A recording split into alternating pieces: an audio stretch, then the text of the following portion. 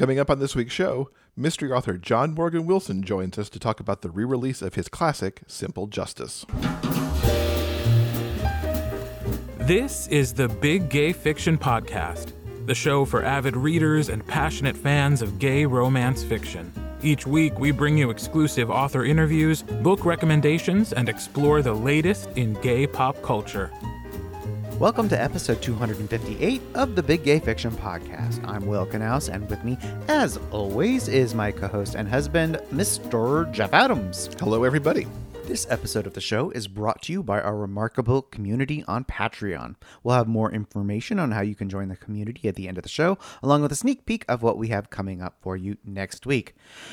Welcome back, Rainbow Romance readers. We are so glad that you could join us for another episode of the show. Yes, we are. Before we get into things this week, I want to take a quick moment to remind everybody that the Heart to Heart Volume 4 anthology is only available for a few more weeks. Once we hit September 29th, it is gone forever. Now, this year's anthology has a paranormal twist to it, with everyone finding their love because of wishes that they leave on a podcast. There are 16 stories written by 18 authors. They're all so wonderful, and it has been such a pleasure for us to be a part of this anthology to raise money for some charities that support LGBTQ plus young people up in Canada. Now, our story, which is the story of said podcaster and his assistant, will never appear again. So if you want to see our story, you have to get the anthology. It's available right now on Kindle Unlimited, so you need to get your reads in by September 29th, or of course you can pick up an ebook copy or a paperback copy if you want. And thanks to everybody who has picked up the story so far this year and helped all of us authors support these wonderful charities.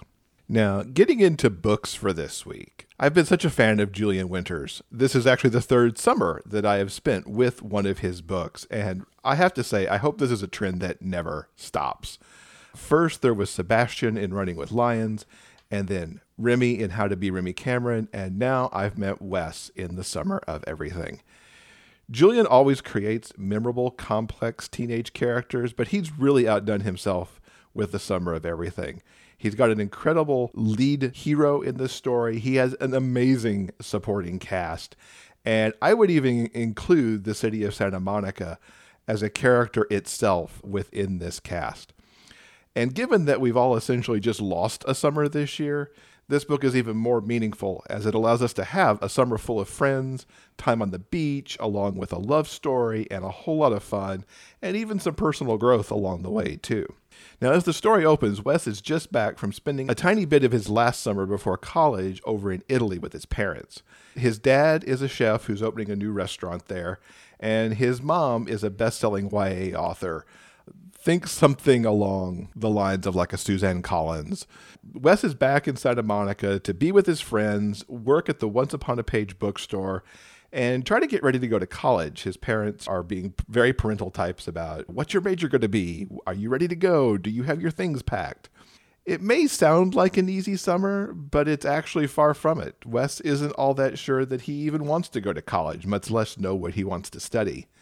And he's also got this major crush on his best friend, Nico. Nico and Wes have been best friends forever, and now he isn't really sure how to tell Nico that he wants to move things to the next level.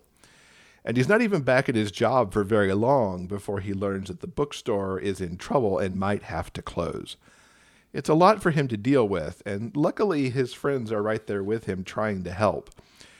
And then there's his brother Leo. Wes and Leo don't totally get along. They used to, but wedges have been forming between them for years, and Wes has ended up caught up in some wedding planning for his soon-to-be sister-in-law that's taking up some of his time as well. Now, this book really soars because of Wes. He's a comic book geek. He's passionate about the bookstore and especially the comic section. Do not mess up his comic section because it can get ugly. He's freaked out about going to college and the whole adulting thing, especially since some of his friends seem to have their act together and know exactly what they want to do. It's an interesting dichotomy because he manages things like the bookstore so well, and he's also fiercely loyal to his friends, even when they piss him off, and yet he can't quite sort out his own life. Now, enjoying the summer is really crucial too. Whether it's enjoying the time at the beach, maybe a party, going to the pizza place with everybody, and of course, all the time to the bookstore, which of course he gets caught up in trying to save because it's been such a pivotal part of his life and the community as a whole. There's a lot about Wes that, even though he and I are like 3 decades separated in age, so much from high school and college and the things I did with close friends back then all came rushing back as I read this book, making this even more for me than I'd expected originally. Wes's friends are really everything. It's his squad, if you will. Not only is there Nico, who, as I mentioned, has been his best friend through all kinds of stuff, and now he really wants to figure out if he can become something more. Wes is so into his list. He has lists upon lists about how he might be able to get Nico to go out with him or what would happen if that didn't go well. Never has there been such a list maker.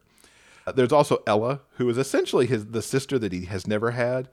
There's the bookstore crew with Zay and Cooper and Kira, and Lucas, who starts out as a customer and then becomes part of the squad. Bookstore owner Mrs. Rossi is right there along with them too, and she's kind of a surrogate mom to some of these teenagers, and also a beloved member of the community because the store has been open for so long. Julian manages to have a ginormous cast. I can't think of a book that has had so many people play core parts to it in recent memory, but he also manages to keep it really intimate. I really marveled at how he pulled that off in a book that also manages to keep Wes at its core. Santa Monica really pulled on my heartstrings too. I had a couple of years where I visited Santa Monica frequently for work, and I really loved this beach community. I know many of the locations that Julian calls out in this book, and it's really been a hard summer for Santa Monica for a lot of reasons, and I really liked reading this version of the city, which is really how I remember it. The Summer of Everything really has everything. I love the story. I love the summer these friends had. I love the bookstore story, because who doesn't love a bookstore story? And how the squad showed its love for this place and its owner. I loved meeting all these people, even Leo's brother, who starts off a bit of a dick, but some interesting things are revealed along the way there too. I like how not everything is sorted out like I thought it would too. Not every single plot point came together in the way that I had envisioned in my head. And I really like that. So if you can't tell, I highly recommend that everyone take a trip to Santa Monica and hang out with Wes and his friends in the Summer of Everything. Now, I do have 2 questions for Julian. Why on earth is Wes talking about taking down his Kim Possible poster?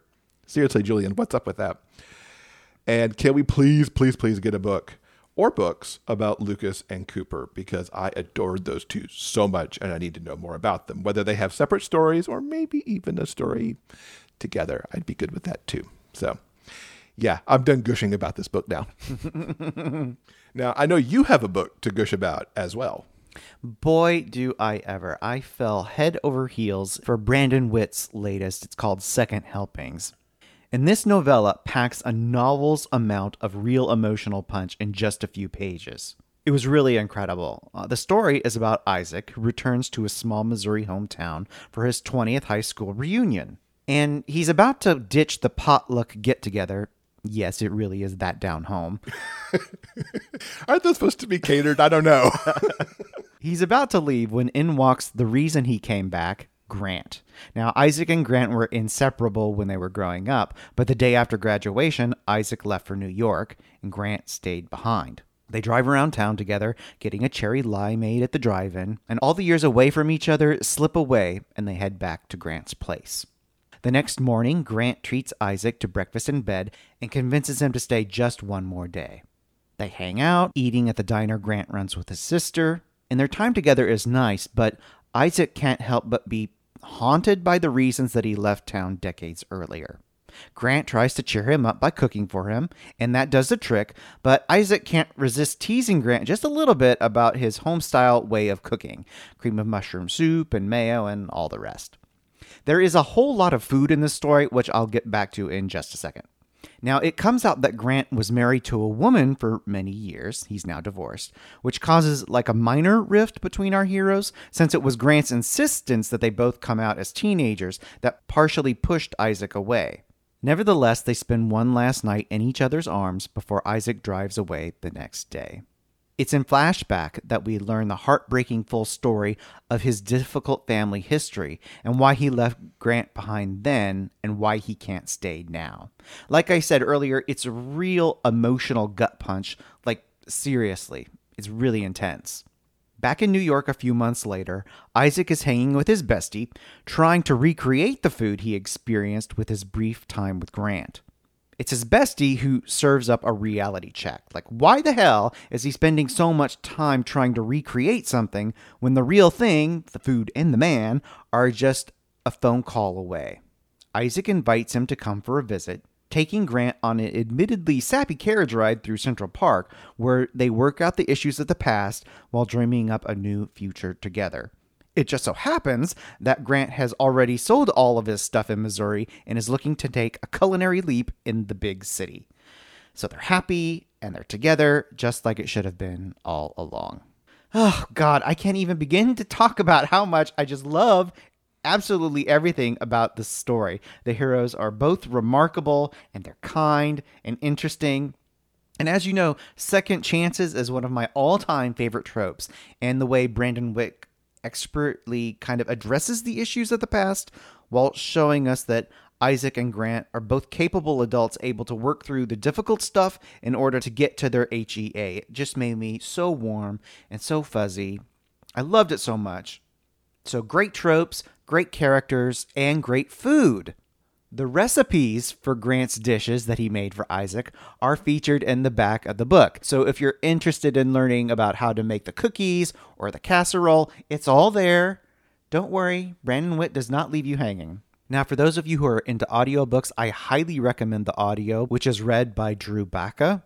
Like I said, it's the author who's created a really remarkable foundation, but it's Drew who takes the first person narrative to the next level and really provides a remarkable level of emotion that I haven't really listened to something quite like this in a long time. So if you can't already tell, I really love Second Helpings by Brandon Witt. I think you'll like it a lot too. There you go. We have given you 2 books that you just need to go pick up because we're super excited about both of them. Now, while we've been busy reading, J. Scott Coatsworth has been working on a lot of book projects to get them out for you. He's got several re-releases along with new anthologies, and he's got even more coming up. I recently talked with him to learn what he's been up to. Scott, welcome back to the podcast. It's good to have you here. Thanks. Good to be here. We got a lot of stuff to talk about because you've been a busy guy this spring and summer. You're re-releasing a lot of your work. Yeah, it feels like I'm not doing much of anything. I've had a couple of shorts, but nothing of any length since last October. But a few months ago, I decided that I was going to kind of move away from doing the romance stuff. Not that I won't ever dip my toe in that particular pool again, because I've got a lot of friends there, and I do enjoy it from time to time. But I did pull the rights for my 2 trilogies. And so I'm re-releasing those. July 10th was the first one, and that was for the Liminal Sky series. I'm also kind of rebranding. I had the Liminal Sky and I had the Skythane Oberon series, and they both ended up kind of hooking together at the end in the same universe, which is kind of a cool Easter eggy sort of thing. So I'm rebranding them as Liminal Sky Ariadne Cycle, and then the Oberon is now Liminal Sky Oberon Cycle. So they're both part of the same thing, and they're going to carry covers that have the same font face, the same kind of look, so they kind of tie together as an overall series, even though they have their own looks as trilogies. So yeah, by December, I should have all 6 of my sci-fi novels back out again. Did you intend to make one big universe, or did that just kind of happen as you wrote? It just really kind of happened. Somewhere around book 2 on both series, I did this really stupid, weird thing where I decided to write 2 trilogies at once, and I went back and forth. So I did book 1 of one, and then book 1 of the other, and then 2 and 2. I started to realize that maybe the generation ship in the first series ended up at the location of the second series. And so that's when I started kind of putting together a timeline and thinking how this whole thing might latch together. There's actually one item in particular that kind of runs through the entire series and shows up at the end. So you see it in the first book and you see it in the last book.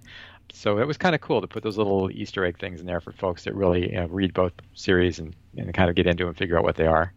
You mentioned getting away from romance a little bit. What kind of brought that on, and where do you see yourself kind of going forward at this point?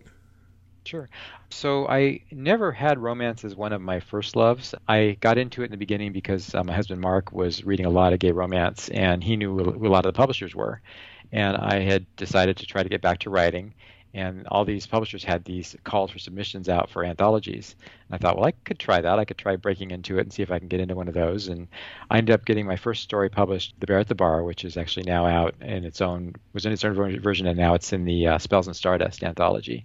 And that kind of got me going. And so I ended up submitting to a number of publishers, and I got published with 3 or 4 of them. And that was my way in. But I always kind of wrote things that were, Angel would call them probably romance-ish. She set me straight early on that, romance is its own thing and it has its own rules. And just because your story has a romance in it doesn't make your story a romance. It's only a romance if romance actually is the plot of the story. So my Oberon cycle, Skythane, Lander, and Ithani, they have a very strong romance thread to them, but they're arguably maybe not romance, even though they were published under that thread. But again, my first love was always sci-fi and fantasy, which I started reading when I was in maybe 10 years old, 11 years old. And I always wanted to be published there. That's where I wanted to go. So what I'm trying to do now is make the leap from the smaller publishers into the mainstream. And so my path right now is either finding an agent and getting into a big publisher, or going it alone and doing it myself, or maybe, again, being kind of a hybrid author and seeing if I can pull off both things. But my thrust now is to really write diverse science fiction fantasy that still is a big part of the queer community in it, but that is not romance-based. You've gotten some pickup in some magazines and things that kind of move you more towards that direction, too, recently. I had wanted to get into the Science Fiction and Fantasy Writers Association, SFWA, which I always thought it was SFWA, but it's SFWA. And there are 2 ways to do that. You can either get published in a magazine that pays a certain set rate per word, which was about 4 times, 5 times whatever I made on an anthology, or you can sell $3,000 worth of one story in 1 year, one book in 1 year. And there's some combinations you can make to get that amount, but basically those are the 2 levels. I was lucky enough to have a story and then a second one picked up by the late Mike Resnick, who ran Galaxy's Edge. And it was actually the one story I'd sent it to him, and it got bounced back to me by his gatekeeper, but I had sent it to him directly as well because he'd asked for a copy of it. And so I went back to him and I said, well, can I send you another one now because, you didn't want the first one? He said, well, actually, I wanted to send you a contract. I was just about to buy the thing from you. So that kind of going around the gatekeeper thing actually ended up working. So yeah, he bought a couple of the stories, and that got me into SFWA, and I was later able to level up to the full membership in the organization. It's kind of hard to make that leap because, people get used to you doing what you're doing. You get a certain following that's used to your current stuff, and yeah, it was never fully romance, but a lot of my fans are on the romance side. It's hard to break into the bigger market. But you're chipping away at it now, which is very cool. Yeah, I'm doing the whole agent thing, and I'm a very obsessively organized person about things, generally speaking. And so when I decided to look for an agent, I created a spreadsheet, of course, first thing. I started out with about 12 or 14 agents, and I just kept adding to those over time. And there's a thing on Twitter called #MSWL, which is manuscript wish list, which you can follow, and agents will pop up there what they're looking for. And sometimes they're absurdly specific. Like they'll say, I want like a Victorian fantasy novel with zombies. And does anybody have that out there? Send it to me. But sometimes they're more like general, like I'm looking for marginalized writers writing science fiction. And so I'll pick up things from there. At my last check, I had 110 agent submissions out there of the book, the current book I'm working on, or just the one I'm working on for getting into an agent. And of those, I had about 70 come back and say no. And the rest are active ones, and I've still got a batch of ones to try at the same agencies if those ones reject me. So it's this huge process, and it's a lot harder than I thought it would be emotionally, mostly. But I'm going to give it basically to the end of the year. I'll let this kind of cycle run through. I'm just about completed on another book. My thought is that I'll finish this through this batch of agents, and if and when nobody takes it, then I will start working on it and plan to release that on my own. And then, do you know what Pitch Wars? Are you familiar with Pitch Wars is? That's coming up again this month. Basically, it's a mentoring competition where you put in your work and you try to connect with a mentor, and the mentor then, if they like you, works with you to try to get your manuscript ready for agents, and then they do an agent showcase in the spring. I did it last year with this book. It didn't get picked up by anybody. I found out after the fact that there were about 130 manuscripts for every mentor that was in the competition. So your odds of getting kind of a callback are low, and your odds of being chosen are even lower. But I'm going to try it again, see what happens, and then I will probably go the agent route with this one now that I've got all these agents on my list and see, The one thing I'm trying to remember is that each one of these things is a learning experience. And if it ended up just being on my own and publishing, I've got a friend of mine who's going to mentor me in kind of going that path, who's done very well over the last 12, 14 years with his own works. So, that may be where I end up. I may just do self-published on everything. And what is coming up for new work? You've got all these re-releases happening through the end of the year. When do fans get to see something new coming into their TBR? The thing that I'm working on right now, I'd written this book called The Last Run, this novella. This is one of my stories that I tried to get into some magazines to try to get into SFWA. And it never did get picked up by anybody, so I ended up publishing it myself as a novella. And it's a whole new world, I think. It's possible that it will end up being linked back to these other worlds. I'm not quite sure how, because in the connection of the other two series, I had destroyed Earth and then I had to undestroy Earth to make it work. And in this one, I destroy Earth at a different point in time. So I kind of have it in for Earth, I think. So I don't know. It may be its own separate universe. I'm thinking about linking it to some other works I've done. But the thing I'm writing right now is actually using this as kind of an origin story and then going about 150 years forward in the future from this book.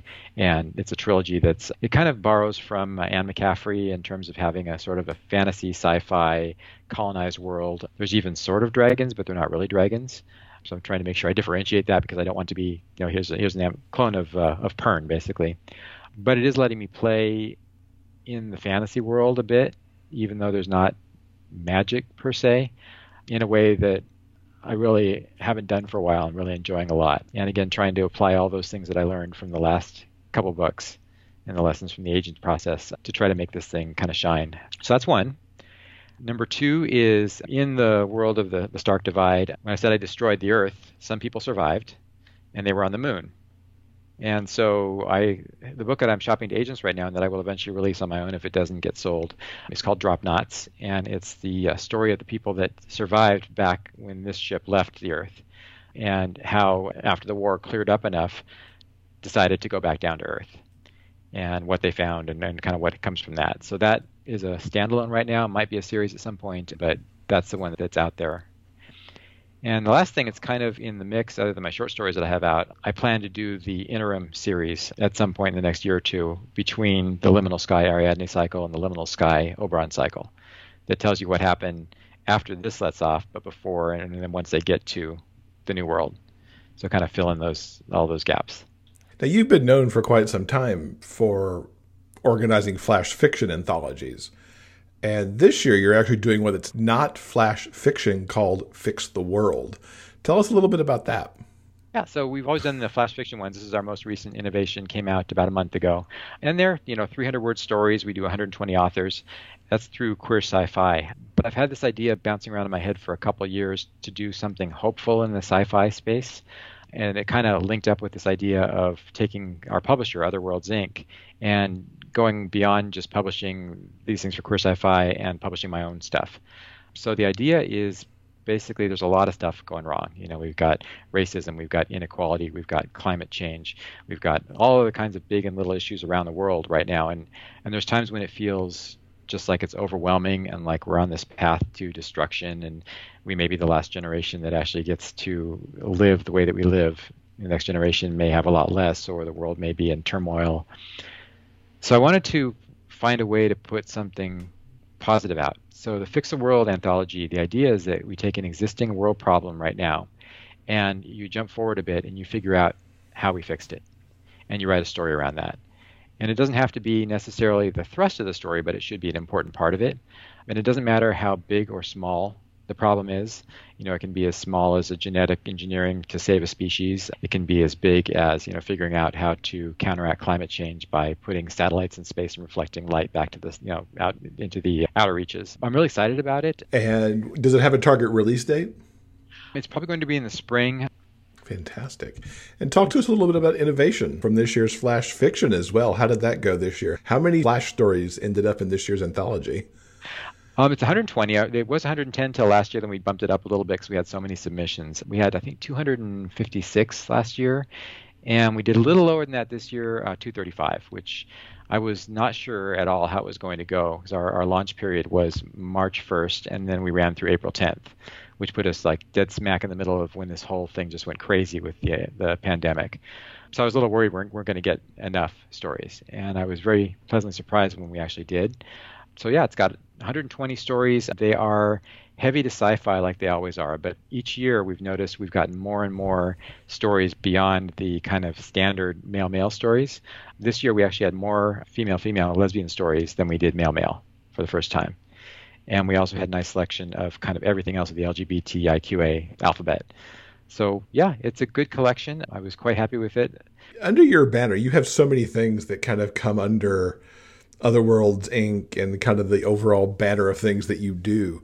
Several years ago came up with Queer Romance Inc., which is a great resource, putting romance into one place where it can be found and searched in a way that's easier than how you might do it on an Amazon or a Barnes & Noble site or something like that. You've now rolled out one for speculative fiction. Right. It kind of mirrors my own journey. So, Queer Romance Inc. is where I was at the time. That one actually came about because of the collapse of All Romance eBooks, ARE. I remember talking at the time to Cage Harper about possibly launching a site. Cage was looking at the possibility of doing a co-op type site. And, I said, we're looking at doing our own site. We had this idea for it. But, if you guys do that too, I would happily support that as well. I think the more competition, the better. The more people out there pushing this stuff, the better. That never happened, but Cage ended up helping me work on some of the basics on getting the site launched. And that site now gets about 35,000 visitors a month, so it's doing really well. I'd always wanted to have, again, the sci-fi thing going. And I thought about launching a sci-fi version of it the year after, but I really wasn't connected well enough at the time into the sci-fi market, to authors, to everything else. So I took the last couple of years and really worked on making those connections. And once the pandemic hit, it was kind of a scary time because one of our main sites is our travel site. And our travel site, for all effects and purposes, is probably dead until next year. Yeah, some people are traveling again. People are traveling in New Zealand, Australia. People are traveling a bit in Europe. But the market is still really down. In the United States, there just is no travel market right now. So we decided we needed to accelerate some of our other plans, some other things we had in the fire. And one of those was liminal fiction. So we ended up launching it. I couldn't actually get the domain liminalfiction.com because somebody else owned it. We launched with limfic.com, and then I found out his domain was expiring a few weeks later and made him an offer. And now we have both limfic.com and liminalfiction.com, so it worked out. The idea behind the site is basically that it's author-driven, like Queer Romance Inc., that authors can put their own books on it, can promote them, and then we also do a lot of work to promote both frontlist and backlist books, and that it makes them findable in ways that you can't find them anywhere else. Specifically on Limfic, that means we have, I think, 135 subgenres of fantasy, sci-fi, horror, and science fiction. And so if you want that, one book that is, alien invasion, or you want the book that is werewolves and paranormal, or you want the book that is comedy horror, you can actually drill down and find those things and then filter them by a lot of other things to locate exactly the kind of book that you want. So yeah, we're excited about it. It's doing well so far. It's growing pretty quickly. It's going to take a while before it gets kind of up to where QRI is, but I think eventually it will probably surpass it just because it's a mainstream market. And there's a lot of folks that read and write mainstream speculative fiction. So I understand you've got a little bit of show and tell for us as we wrap up. So I have my first Italian language book out. People who have read the River City Chronicles will recognize the cover. This is something I had translated as I was actually writing the book because I have friends in Italy and a couple of the characters are based on them. So I had it translated every week on my blog in Italian and published it both in English and Italian. So I finally got the Italian version out a couple months ago, and it hasn't sold actually it sold one copy yesterday, but it's being read on Kindle Unlimited, and I've probably had about 15, 20 book reads in the last 2 or 3 weeks. The one that hasn't been read yet, and this is my real show and tell thing, this is the dual language edition, so it's got both the English and the Italian. Oh. It's 800 pages long, and this is a doorstop. Yes, it is.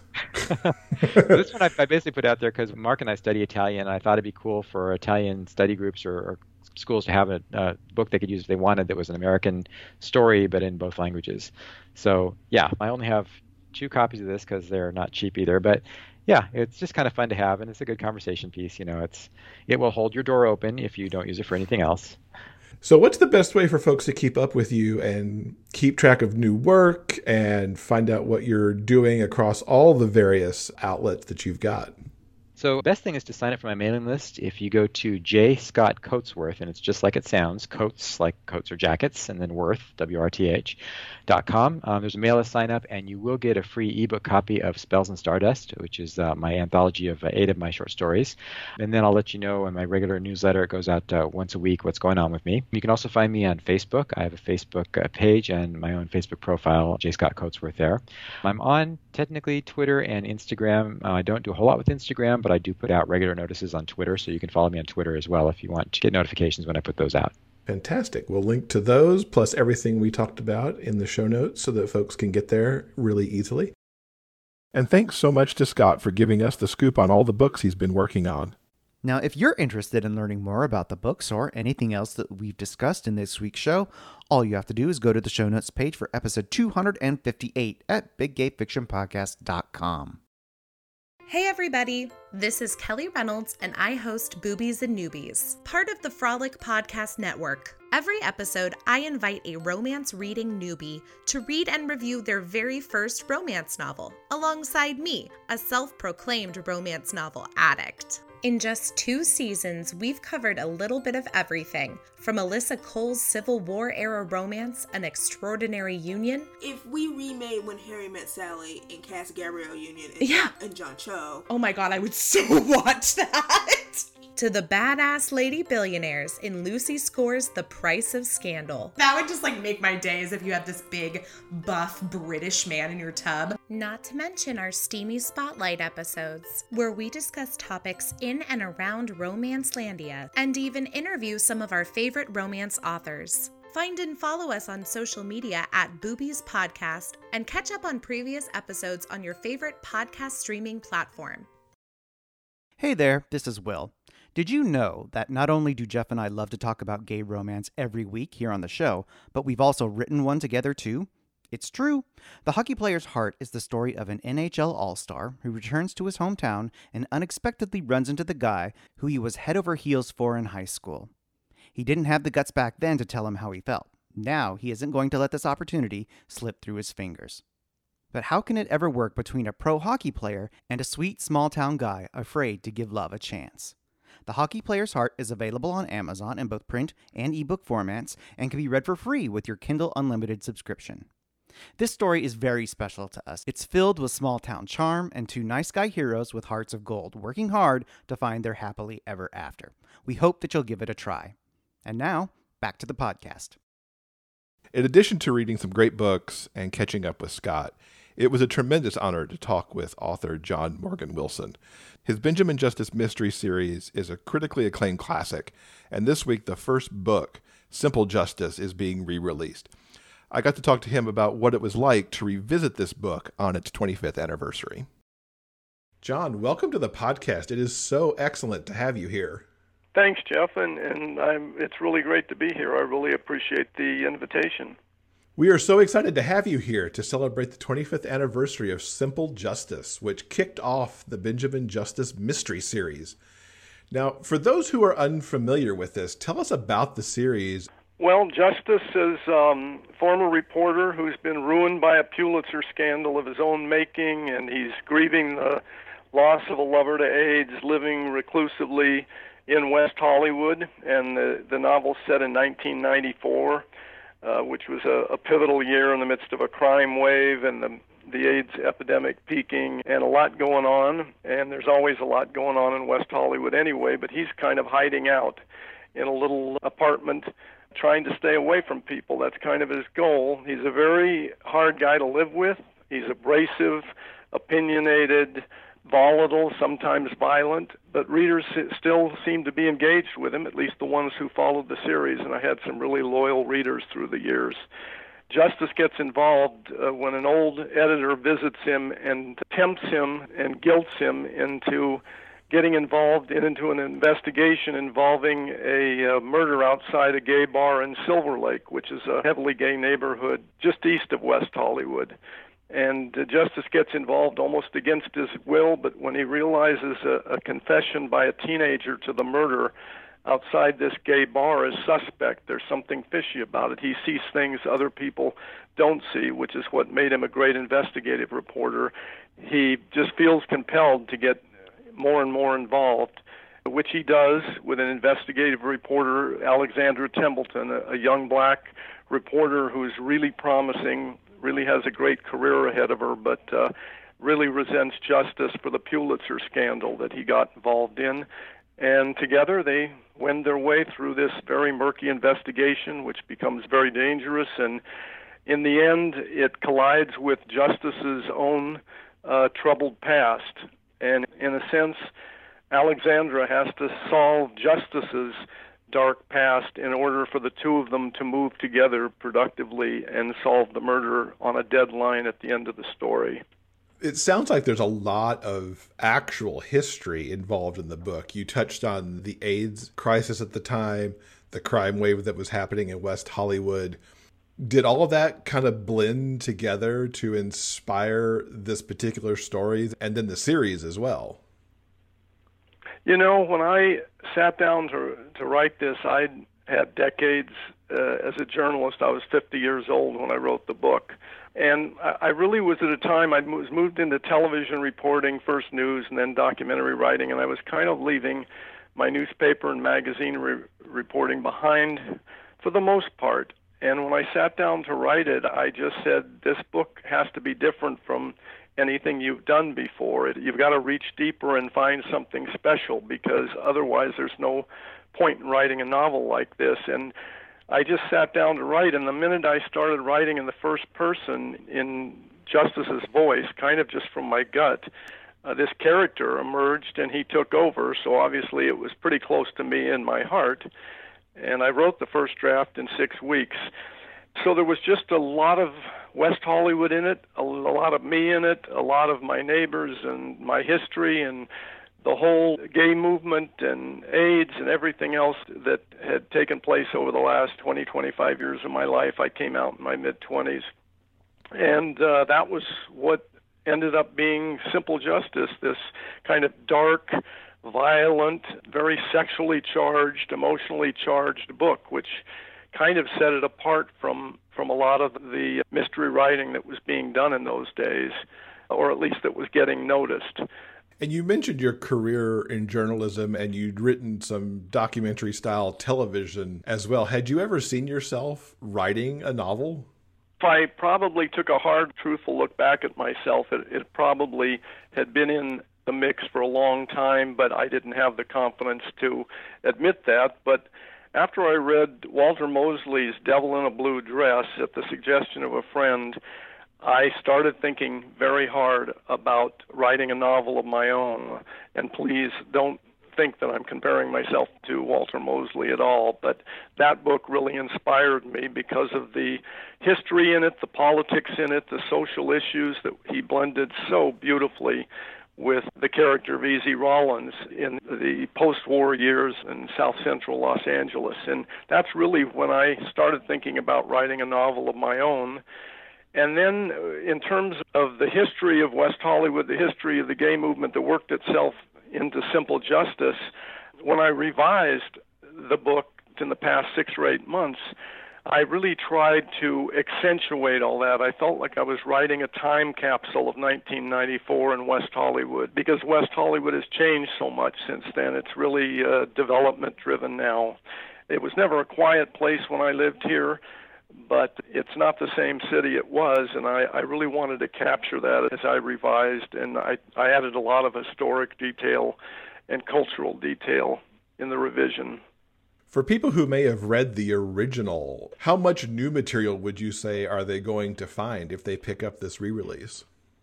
Well, I hope the writing is better, because when Requeered Tales asked if they could reprint my books, they were going out of print, and I have to give a nod to John Michelson, an author in Atlanta, who interviewed me for his blog about 3 years ago, and thereafter his Facebook LGBT crime writing group, they started discussing my novel and the fact that it was going out of print, and a group of them got together and wanted to volunteer their specialized skills to help me bring my Justice series back, starting with Simple Justice. And that evolved into a full-fledged royalty-paying publisher, Requeered Tales, put together by this handful of passionate readers out of this Facebook group. It was really quite remarkable what's happened. They've now got more than 30 titles in print with nearly 20 authors. They're rescuing out-of-print LGBTQ classics.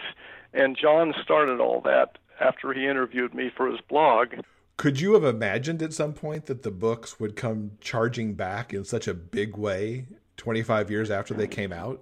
No, I never expected this. In fact, when this Facebook group contacted me, and John actually personally contacted me, he was the lead guy at the time, I was completely flabbergasted. To be honest, I was very skeptical that this could work. How could a bunch of readers, as smart and skilled as they were in their own ways, with some writers among them, bring back an entire mystery series? I just was very skeptical, but I encouraged it, and I was grateful.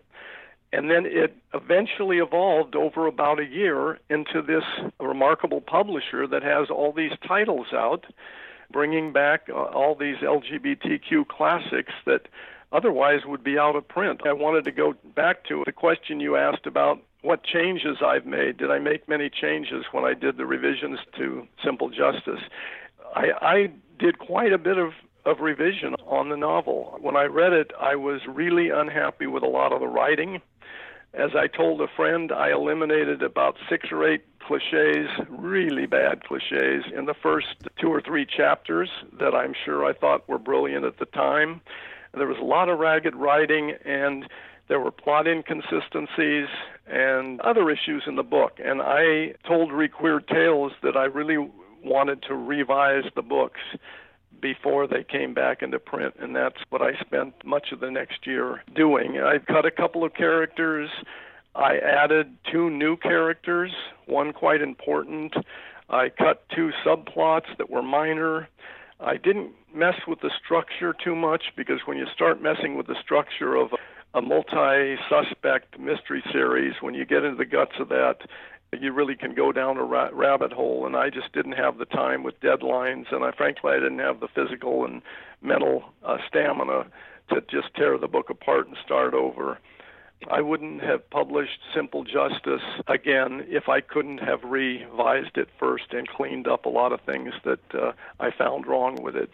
So you're seeing, if not a new Simple Justice, a heavily revised Simple Justice and updated Simple Justice. And one thing that I was able to do with hindsight, looking back, was to add more historic and cultural history with concrete detail that I felt enhanced the book. And I hope I'm right. The readers will be the judge in the long run. And you wrote Simple Justice originally in, if I did the math right, it's like 1996. So you were writing 2 years back at that point, back into 1994. So coming at it now with a whole new lens with the time past, I can't imagine, being able to historically set the importance of things that were going on in that time frame. I actually wrote it in 95, so I was looking back from about a year. And yeah, there was just so much I missed. And one of the things I added to the book as a thread, it's a very minor thread, but I felt it really helped the motivation of Justice's old editor, Harry Brodsky, to come out of the woodwork and get him involved in this investigation, and that was the O.J. Simpson trial. That was all going on in the background at the time the novel was set, but it was never mentioned in the first novel. Now it's threaded in to the revisions of Simple Justice, and I did it purposely to sort of shore up some of the motivations in the book.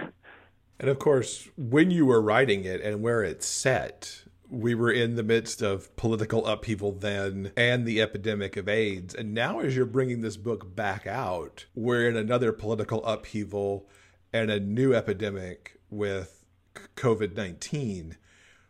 What's it like to see those parallels?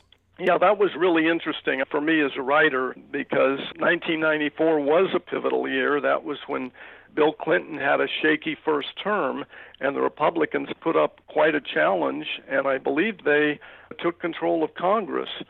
So you had a pivotal election year with a Republican resurgence. You had a crime wave that was virtually at its peak, certainly in terms of violence in Los Angeles.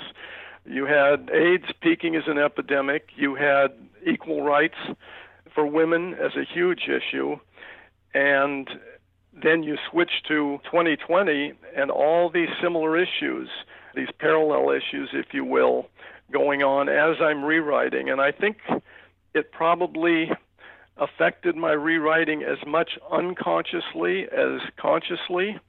Two characters really got my attention as I revised. One was Senator Masterman's son, for those who've read the book already.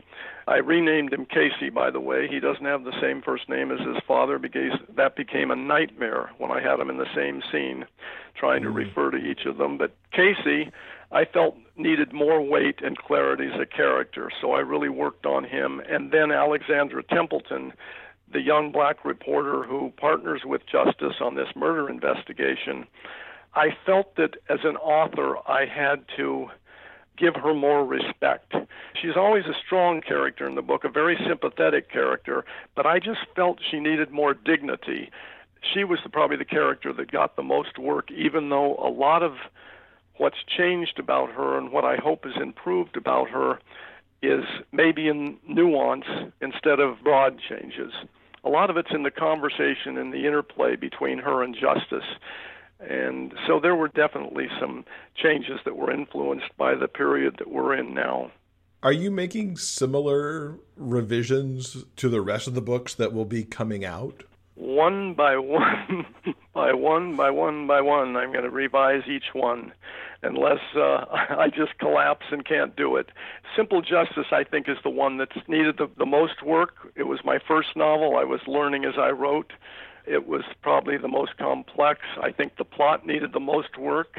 I don't think any of the other books will take that much work. I know the second one is going to need some because it was my second novel, and while I was writing that novel, I got a really nice note from Michael Conley, who had won the Edgar Award for Best First Novel a few years before me for Black Echo. And I had never met him, but we'd worked together at the LA Times around the same time, and our years paralleled there. And I had interviewed him for Writer's Digest before my book came out, and he sent me a note congratulating me on winning the Edgar a few years after him, same Edgar for Best First Novel, and said, just a suggestion, be careful. Second novels are often much harder to write, and you might want to give yourself more time. And he was absolutely right. Revision of Justice is the second one, and it was a very tough novel to write because I used up so much in the first novel I felt empty in a sense. I used things up creatively, emotionally, in terms of background and things I wanted to write about, things I wanted to express, and I sort of had trouble finding what the hook was for me in the second novel, and it was a real hard novel to write. Having said that, for any writers that are listening, I would never advise holding things out of your first novel to save for your second novel, because if you don't write the best novel you can write, the novel you were born to write, the first time out, there's unlikely going to be a second novel. So I would say give it your all in the first one, and then just plan on working harder on that second book. It'll work out. You just maybe have to dig a little deeper. For the mysteries that Justice is solving, where did the inspiration for those come through the books? Was it kind of a ripped from the headlines thing, or just the fun of making stuff up? All over the place. Sometimes headlines, sometimes a piece of music, sometimes looking out my window at something visually. You know, they're really all over the place. Plotting is the hardest thing for me. It's really difficult. I tend to find my characters through dialogue. Once I get them interacting and talking, I learn more about them, and then I go back and do a lot of revision later trying to strengthen them. Plotting is difficult. I really admire mystery writers who come up with these ingenious, clever, intricate plots that you feel you've never quite seen before. I'm not that writer. I have to work really hard at it. But, you have to go with your strengths and weaknesses, and you have to emphasize your strengths and trying to work hard and shore up your weaknesses, and that's basically what I do with those. And honestly, I can't remember the plots of most of my novels. So I'm going to be rediscovering them with any readers out there who might be picking up the series. I'll be rediscovering them before I revise those, because I really don't remember the plot intricacies and many of the characters and plot twists in these books. I'm rediscovering them as I sit down to revise. Opening a book I haven't seen or read in 25 years, except for passages maybe at readings, and rediscovering it and getting down to rewriting, it's a wonderful process. I love it. And some writers absolutely hate the rewriting process because it's extremely arduous. You just have to really commit and clear your head and find that thing that separates professional writers from less professional writers, which is that objectivity you have to develop in which you become the strictest judge of your own work, and you have to become kind of your own boss and the toughest boss you've ever had, and look at your work with as much humility as possible and realize it can be made better. If I had a chance now, I'd probably sit back down with Simple Justice for another couple of months and go through it 3 or 4 times. I drove Requeered Tales crazy, and I apologized to them. They were so patient with me. And it really was months of work, and I missed a deadline or two, and they were so patient and good to me, and I will be forever grateful for that. You mentioned the Edgar Award a few minutes ago, which Simple Justice won when it came out as Best First Novel. And the series also got nominated and won multiple Lambda Literary Awards over its time. What do you think about the series caught so many people's attention? I was very, very lucky. I don't know if it's true, but I've been told by a number of people through the years that was the first gay-themed mystery novel by an openly gay author to win an Edgar. And it was a pretty big deal. And it certainly made a big difference for me because gay novels just weren't getting a lot of mainstream attention at the time outside of Joseph Hansen and Michael Nava. Everybody pretty much struggled to get any attention, and then the Edgar kind of reinforced that, and it really helped the series. The series ended up going out of print after 8 books, but the Edgar was an important part of keeping it alive for 10, 12 years. Simple Justice is also coming out with a new foreword from Christopher Rice, who, of course, is one of the contemporary kind of torchbearers for mystery and thriller. How did he come to be involved? Well, Christopher and I have been friends for a long time, going way back to, I wish I could remember the year the Lammies were in Chicago, and we were both up for a Lammy in the Best Gay Men's Mystery category. And I met him there and found out that he lived here in West Hollywood, just a few blocks from me, and we became friends. And honestly, after I talked to him and after I saw how smart he was, how insightful he was, in addition to being such a good writer, I realized he was kind of, to me, the next torchbearer for gay mystery writing, gay crime writing. I really felt that strongly, and I went out of my way to befriend him and try to introduce him to things like Mystery Writers of America, Sisters in Crime.